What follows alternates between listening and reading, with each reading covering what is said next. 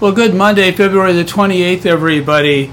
Last day of the month. I can't believe it here. And Lent is just a couple days away from beginning. Today's gospel passage I'd like to kind of reflect on from the 10th chapter of Mark, 17 through 27 verses. It was a story of as Jesus was going out on a journey, a man came up and knelt down before him and asked him, "Good teacher," so respectful, "what must I do to inherit eternal life?" Jesus answered him, "Why do you call me good? No one is good but God alone." Jesus is always forcing people back to the will of the Father. He says, and you know the commandments. Obviously, if you're coming up and asking me these questions, you're just not out of the blue here.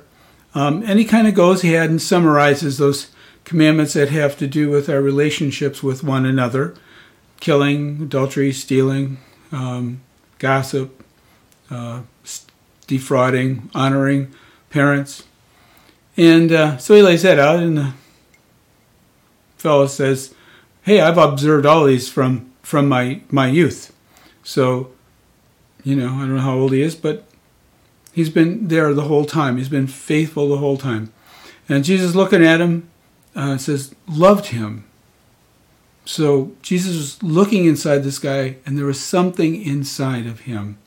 There was something inside of him Jesus was trying just to get him to struggle with, perhaps. And he does this out of love, and he says to him, "You're lacking in one thing." And I was thinking about this point. I was like, have you ever thought about your greatest vulnerabilities? I mean, we all have them. I certainly have them. We all have them. But I'd rather not think about them, and I certainly would rather not discuss them or talk about them with anybody else. But they're all there. We all have them. We all have these vulnerabilities. We all have these things, no matter how much we really want to do and do out of our hearts and do because we know it's the right thing to do. There's little things that we're just not ready or to cross that line, And it says, one thing, try this. Just try this.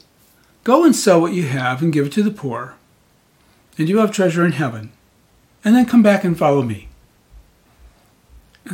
Mark says that statement, his face fell.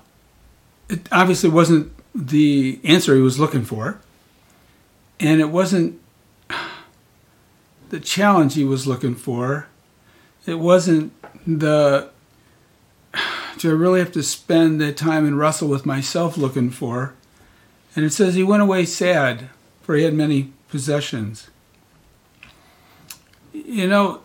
This guy is he's considered a blessed man because he has things. In that culture, of course, we remember that if people had goods, their mindset was that, God must like what you're doing, and so he's rewarding you with these things.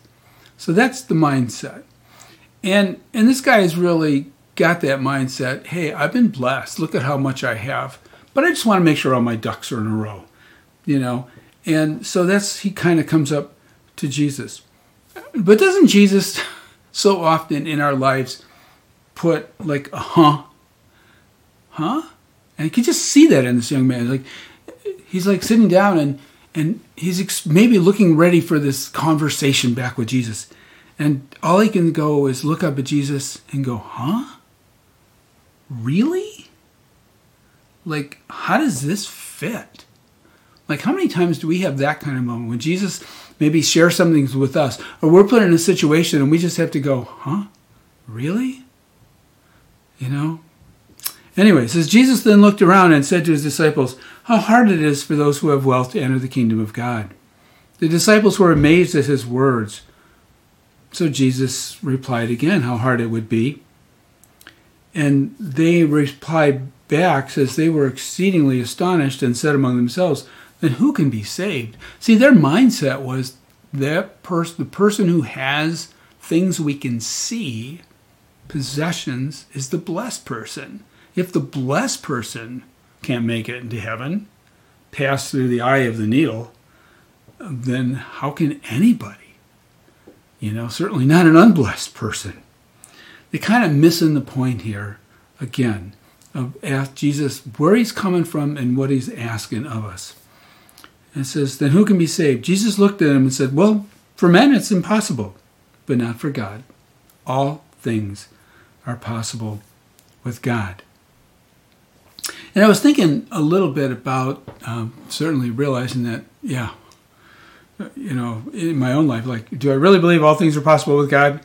Well, yeah, but sometimes I want to kind of like hold on a little bit, God, I really want to give it all to you, but I'd like just to hold on to this little bit. It'll just give me some, reassurance or whatever. But Jesus says, no, it's okay, let it go. And maybe that's what all he was asking of this man. He's like, are you willing to let it go? And he's asking him to go and sell.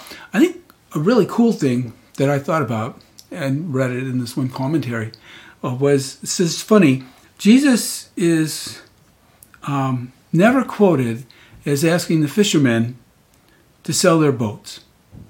Come follow me, when he sees them casting their nets. Doesn't say, sell your nets, sell your boats.